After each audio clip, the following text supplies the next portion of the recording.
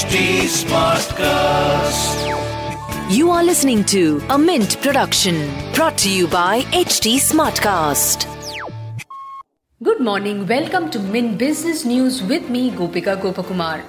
Let's get straight to the news first. Global and Indian firms have stepped in to help India fight the coronavirus crisis. Amazon, Intel and Google, as well as Indian firms like Tata Sons, Reliance Industries and JSW Steel have pitched in with everything from medical equipment to funding for manufacturing of medical oxygen. Tata Steel has ramped up oxygen production to 800 tons per day from around 600 tons earlier. The lockdown in Maharashtra will be extended by another 15 days beyond April 30th. More than 80 lakh people applied for vaccination on CoWIN portal on Wednesday. Adult vaccination is expected to start from 1st of May. Serum Institute of India CEO Adar Poonawalla on Wednesday said that its COVID vaccine Covishield's price for states will be reduced from 400 rupees to 300 rupees with immediate effect. In other news, like we told you yesterday, Indian food delivery startup Zomato has filed for an IPO of up to 82,000 crore rupees. Top management of asset management companies will now be paid 20% of their compensation in units of scheme that they have a role in or oversight of. Market regulator SEBI said that this will align interest of key officials of AMCs with unit holders of their schemes. Also, watch out for earnings from Bajaj Auto, AU Small Finance Banks and Titan. Moving on to market news, Asian stocks rose in opening trade after robust earnings from technology stocks. All US stock benchmarks ended lower. Treasury yields rallied after Fed kept interest rates and its monthly bond buying program steady.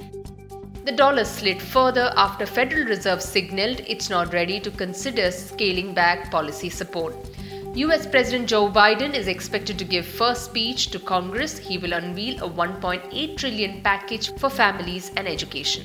US GDP numbers are expected to be released today. It is expected to show strong growth in the first quarter. And in business term of the day, we look at bond yield. In simple terms, it means the return an investor will derive by investing in a bond. Yield is calculated by dividing the annual coupon rate by the current market price of the bond. So there is an inverse relation between the yield and price of the bond. As the price of the bond goes up, the yield falls and vice versa. If you are investing in debt mutual funds, a fall in bond prices may result in mark-to-market losses. This will impact the return of the debt funds. Well, that's it from me. Thanks for listening in. Have a lovely day. See you tomorrow.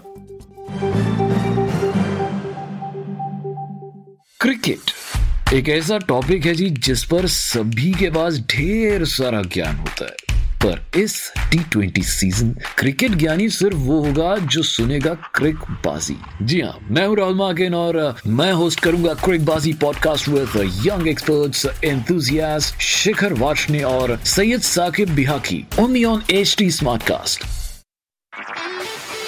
This was a Mint production brought to you by HT Smartcast. HT Smartcast.